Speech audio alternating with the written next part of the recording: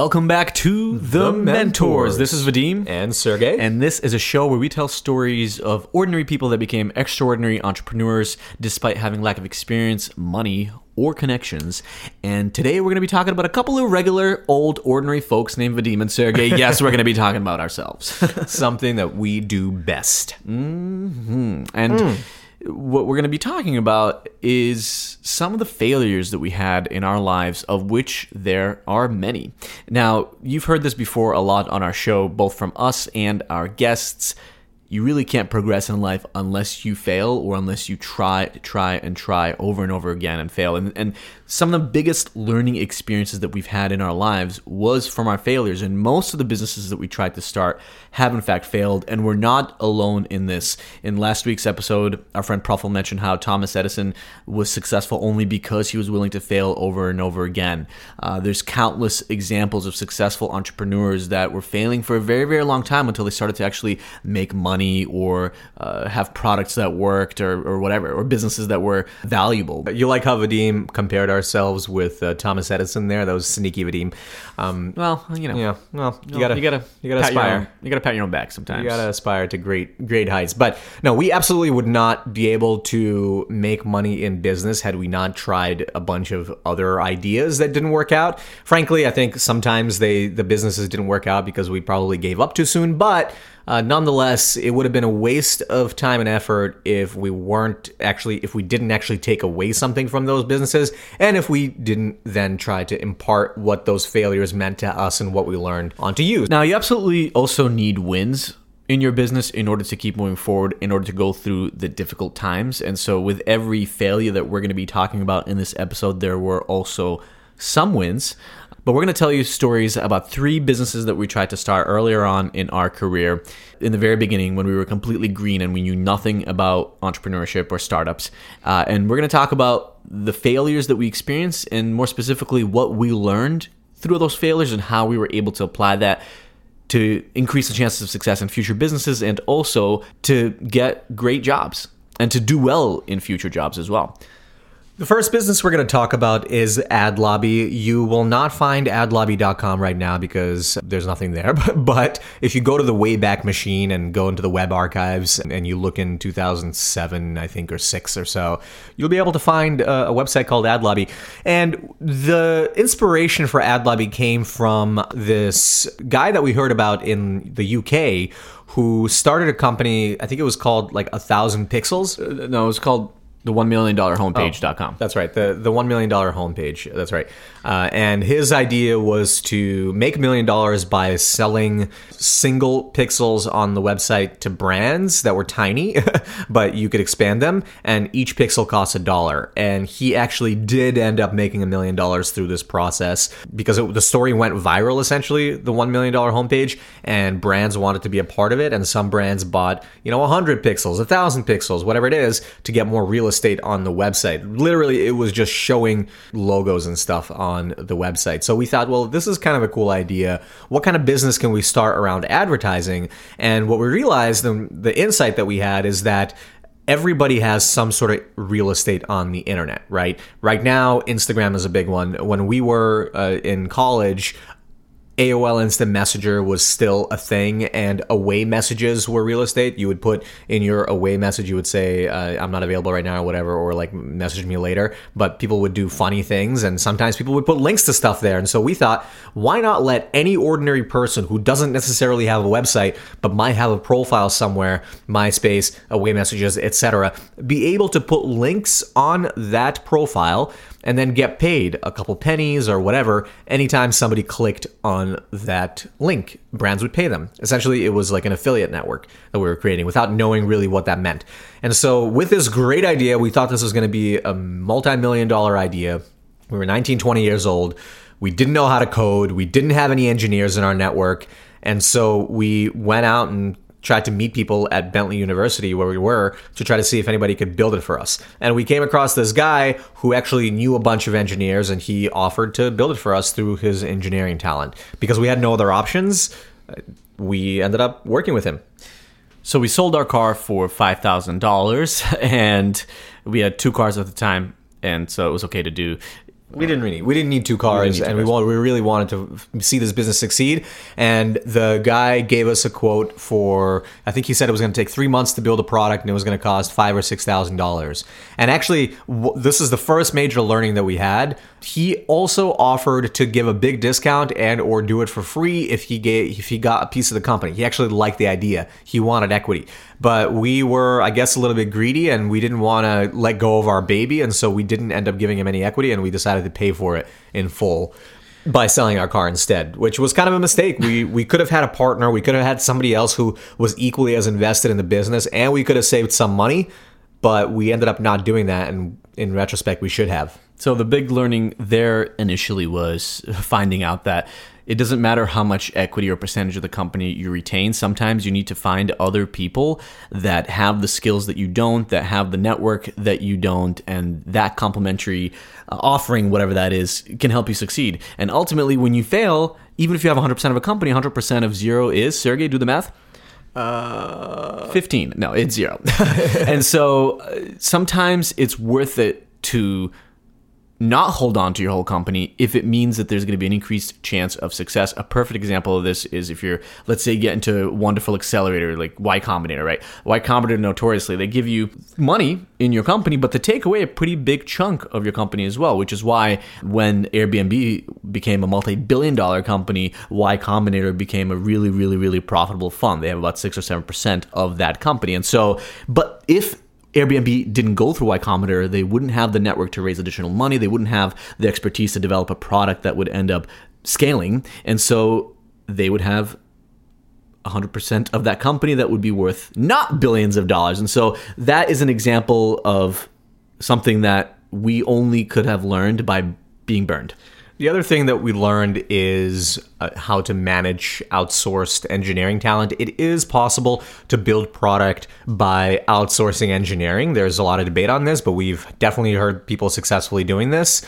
But you have to be very deliberate about how you do this. What ended up happening with us is this 3-month project turned into like a 10-month project because we didn't properly manage it. Not only were we removed from the engineers, we never actually talked to the engineers because this guy that we paid was the one that actually managed them. So we had no idea how effectively they were working.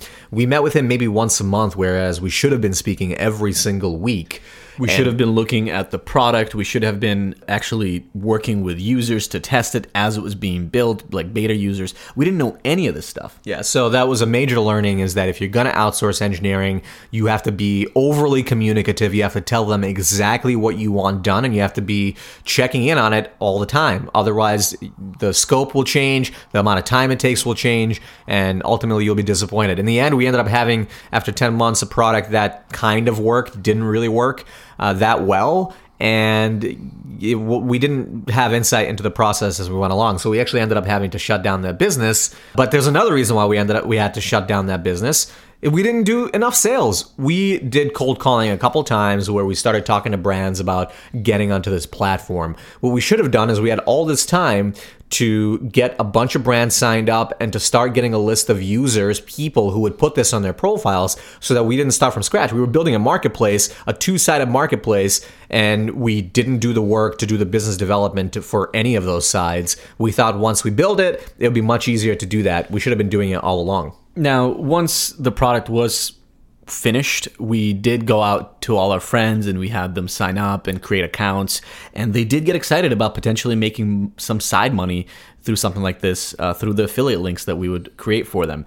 But we didn't do enough of it, right? We had maybe a couple dozen users, all of which were through our network, which is a great way actually to get customers and users in the beginning, is to start with people that you know. And we were going after the college market. We thought they would be excited. People would be excited about potentially generating some side money. But as Sergey said, because we didn't have the other side of this 2-sided marketplace built out, which is the businesses, we had a few, I think, t-shirt companies signed up that were looking forward to using it, but we didn't do enough of that. And we couldn't test pricing. We couldn't do any of this stuff. And eventually we ran out of steam, because guess what? When you're starting a business, getting customers and getting users is the hardest thing. And so because we didn't spend our time on that, we ran out of steam very quickly, and we ended up, unfortunately, failing. But there is a silver lining. We did learn a lot, and I got my first sales job out of college. It was a little bit after I worked in finance for a while. only got my first sales job at a startup because of that experience, because we could say that we did some sales. It wasn't a lot. I'm being honest now. It wasn't a lot of sales, but it was some for our own business. And that startup that I ended up joining really found that attractive. So that was a nice little benefit.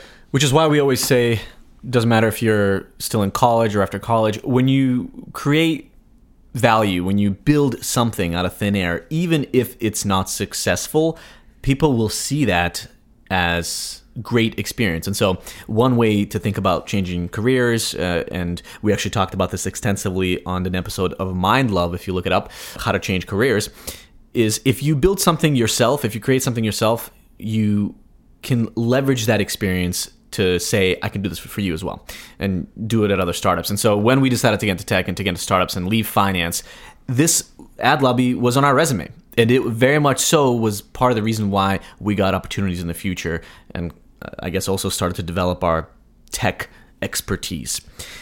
The next brilliant business idea that we had a couple years after graduating college was a coffee subscription service where you could sign up on a website and for a monthly fee get coffee delivered to your door. We thought this was brilliant for a couple of reasons. First of all, online e-commerce subscription services were just becoming popular. And we thought, coffee, everybody drinks coffee, everybody needs coffee that's tasty, they need to buy it. Why not have it be shipped to you every month, because you're going to need it anyway? And so we had this idea, and the first thing we started to do, and we talk a lot about this now, that the first thing you should do is actually get customers or try to validate the concept as quickly as possible. No, the first thing that we did is we started building a website. We actually thought it was somewhat validated already because we saw a couple of competitors in the space doing it, maybe like one or two. And we thought, okay, well, if they exist, they can have customers, maybe we can too. So we started building a website, and we actually didn't know at all how to build websites at this point. By the way, the name of the company we also loved, it was called Tasty Roast, and we got the domain tastyroast.com. I think you could still go on it. No, I think we took it down a while ago because, yeah. Well, whatever. But we learned from our experience that when you're outsourcing to other engineers, you need to control the process more. So we took that very literally and decided we're going to build this whole product ourselves. And we thought, oh, well, there's going to be a higher chance of success here because we're not outsourcing it. We're doing it ourselves. But we again, also didn't have money to spend on engineers. Well, yeah, that's true. That was a forcing function. But again, we spent way too much time on the product versus validating that this is even a problem or this is a business that we could be successful in. With AdLobby, we should have built an MVP as well, some kind of minimum viable product to test this marketplace that we were creating. And with Tasty Roast, we should have focused on getting a bunch of people interested or on signing up to a pre-sign-up list to get coffee delivered to them every month, building out that customer base, that user base, and then putting together the website. But of course, we did the opposite and spent months developing a website. 3 months. 3 months we spent building Tasty Roast. Part of it is because we wanted to have automatic subscription service, and we not only had to build a website, which we chose WordPress to build it, but we had to have a way to charge people in a recurring way every month. And back then there was not a lot of technologies that did that, so we had to find plugins and stuff for WordPress to do it. But again, like with AdLobby, there is a little bit of a silver lining because there's a couple things we learned. Number one, by forcing ourselves to learn how to work with the WordPress content management system, we learned how to build a website. Now, for example, for the mentors, Vadim built that website in like a day or maybe 2 days. And so we got better and better at building websites. That was our first experience of building a website using WordPress, and we even learned a little bit how to code or how to edit code doing that. So that was a really good experience.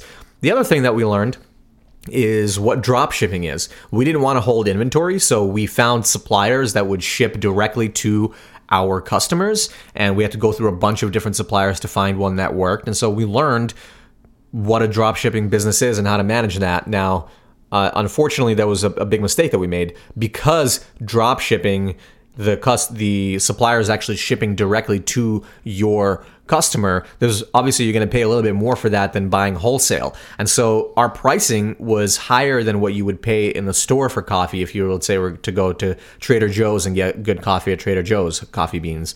And so even though our coffee was good, it was a little bit expensive, and I think that turned off people once we were ready to launch. Right, it messed completely with the pricing, and so it would have never worked at the very least at the price point that we were thinking about. But we did negotiate with vendors, and we found one that didn't have minimum order sizes, and so So it was a really good feeling to finally get that product in our hands with a logo that we created and designed ourselves. And, we took pictures, we wrote descriptions about it. We felt really excited about this. And we actually had a few people that signed up and to the subscription service. But ultimately, we never shipped to them because the mechanics didn't work out and we didn't have a big enough list.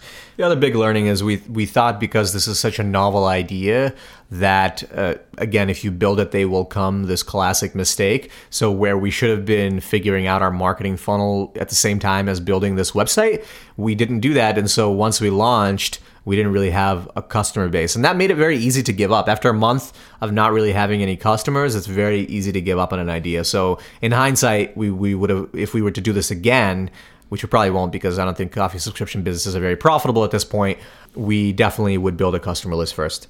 The other thing that we should have done, and this is akin to the mistake that was made in the first business, is partner with other people that really understood e-commerce and dropshipping and the like. And at the very least, have check-ins with them where we talk about our progress, because then we would have learned really early on what some of these potential pitfalls would be, and we maybe would have been able to avoid spending too much time on, let's say, the website development side of things. But of course, like anything else, like Sergey mentioned, learning WordPress and the ins and out of it was incredibly valuable, because now I'm able to build websites for ourselves really quickly. I've also, in many of the jobs that I've had, have been the webmaster and have been in charge with running WordPress, installing WordPress, and the like. And so I've been able to use that skill at other jobs as well. And I became much more technical through the process. Yes, Sergey and I were nerds in high school, and we took computer science, C++, and Java, but with web design, it's a little bit different. So I learned a lot more about HTML, JavaScript, CSS, that I was able to then take into future roles as sales engineer, as product manager, and product director at other startups. And so, again, these skills we were able to use not only in our future businesses and even this content business that we have now, The Mentors, but also in jobs. So not everything was wasted. The opportunity did give me and Sergey additional skills and being more technical. When we work with other startups and technical founders now, we are able to understand the engineers a lot more than we would have in the past, partly through this experience. But again, we didn't focus on the right things. It should have been customer acquisition, just like the advice now we give to every single entrepreneur that we work with. If we notice that they're working on their product way too much and on the features way too much. The final business that we're going to tell you about that didn't end up working out, but we did learn a ton from, is Meetly. We probably mentioned this experience in the past, but there was a lot of learnings there. This is a business that we tried launching while still at our finance jobs, and we participated in a program called Startup Weekend, which was essentially a weekend hackathon where you come together, pitch ideas, and work with people over the weekend to build a product. And we had a 7-person team. We were actually written up in Boston, which was a local Boston publication, which felt pretty cool. And we met a gentleman who ended up being interested enough to continue working with us after the project. And we were pretty excited because he was an MIT engineer, hardware engineer, but he knew how to code as well. And so he decided to build a product with us. And what the product was, it was essentially a way to host office hours for any topic. So if you're a venture capitalist or an accountant or a startup founder, you could host office hours to offer your advice for free. And the idea is we would let people offer office hours for 15 minutes, half an hour for free to people. And eventually we could potentially upsell by having longer office hours where people could charge for it. So because we got some press and we had some people actually signed up to our user list early on, we decided to apply to Techstars, which is one of the top accelerators in the world, and at the time was really big in Boston. And so we actually made it into the top 20 finalists that were going to be considered for the program. Now, they only let in, I believe, 10 companies ultimately in the end. So we got really, really close and we were super excited. But then in the last minute, we thought, to increase our chances of making it in the final 10 and making it into the program, that we should pivot. And so we decided to change the idea a little bit from office hours to actually helping people meet at networking events. And it turns out we pivoted into an idea that Techstars had funded before and completely failed. And so even though we came really close, even though we got more traction, we did some of the right things, like focusing on getting people signed up to our beta list. We still made a mistake in pivoting in the end, and we didn't get into a program that could have given us funding and could have given us the expertise that we needed to keep on moving forward. Biggest thing we learned from that business, and actually once we didn't get in, that technical co-founder bailed and he decided he didn't want to work. He's actually an awesome guy, and he's done a lot of successful things since then, but clearly this idea he primarily was motivated by because we got a lot of traction early on through Startup Weekend and through almost getting into Techstars. But once we didn't, literally later that day, we got an email saying, hey guys, I'm going to be working on something else now. He just didn't have the time or desire, I guess, to work on this anymore. So clearly he wasn't very serious about the idea, and I guess we weren't either because a couple weeks later we gave up on it as well. But a couple of major learnings, and I think the biggest one is how to work with a co-founder and how to vet a co-founder.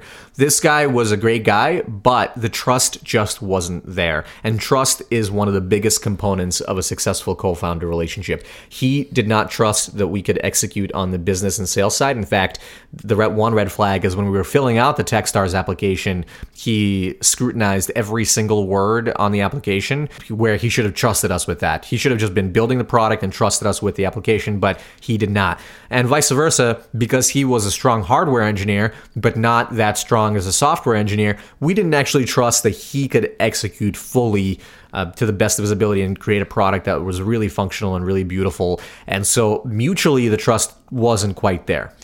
We also learned that when you're working with a co-founder, when you're putting together a team, you need to be very specific about the decision-making process. Actually, during one of those meetings, he mentioned that every major decision should be made by the three of us. And so in other words, it'd be three CEOs effectively, right? And we should have clarified in the very beginning that we as the business founders, or either myself or Sergey, would be the one that would make the ultimate decision. We should have made this very clear in a document or an email or something, but we didn't. And so we learned through that experience that when you're working with a co-founder, and of course we then later on in the future made that very clear with other co-founders and partners that we partnered with, is when you're working with them, be very clear with what the decision-making process is so that people are on the same page and they're not bitter when you make a decision that they're not happy with. A democratic process doesn't work very well in a business because sometimes you have to make difficult decisions, and if you have to wait for somebody else to confirm or deny, you'll have decision paralysis and you won't be able to make any progress. And so that's one thing we learned as well, is obviously you need to have trust with the partners that you work with. You need to have people that complement your skills accurately, but also you need to be very clear about how decisions are made and what the business actually looks like. Part of that decision-making process that you outlined can have something baked in where certain major decisions you will confer on with your other co-founders, and they should be made aware. You're not just going to be making decisions in a vacuum, but ultimately there does need to be one final decision maker so that you don't face that decision paralysis that Vadim alluded to, and so that the business can actually move forward. But through this process, there was also a lot of benefit. Ultimately, it was still a great learning experience, even though that company ended up not succeeding. We learned how to work directly with engineers as co-founders, and that was really the first time that we had the opportunity to do that. We learned how to effectively pitch investors. Clearly, we got Techstars excited. We pitched a couple of other angel investors as well. So that was really our first ever time pitching angel investors. We even learned how to have a compelling story so we would get some press. So all in all, it was a beneficial experience. I think the biggest benefit is learning how to actually work with a co-founder and how to vet them. And again, we were able to leverage this direct experience in our resumes and in the future conversations that we would have and with other companies, let's say if we wanted to get jobs there. And ultimately, by going through that failure, it was reinforced to us again that even though we focus more this time around on customer acquisition and getting users, that has to be first and foremost the focus with any type of tech product. So we encourage you to, no matter what crazy idea, business idea you have, or even if it's a really simple idea that's not really revolutionary, but could give you an interesting experience, we encourage you to try it, because you will learn from every single failure. Most people do not succeed on their first idea, and you can't get to that ultimate success if you just don't try things and actually throw yourself in the deep end. So if you've had an idea that you've been thinking about trying and hesitating for any number of reasons, go ahead and try, because it'll bring you one step closer to ultimately having a successful business. The other really good takeaway is the more you try something, the more you fail. Not only will you learn, but you also develop more of a thick skin. And ultimately, with every successful person that you read about or we've even interviewed, the one thing that's consistent is they always keep on pushing with whatever they're working on, and eventually something happens where they're successful. So in order to increase your chances of success, you have to continue to work at something. You have to be willing to fail, and you will develop that thick skin, and hopefully at some point there will be a turning point and you'll actually get what it is you were looking for. So don't be afraid to fail. Get out there and try. At the very least, what's the worst that can happen? You'll learn a lot more and you'll be able to leverage it for your future experiences. And hopefully you learned a little bit from our failures so you don't have to repeat the same mistakes. We'll see you next week. Bye.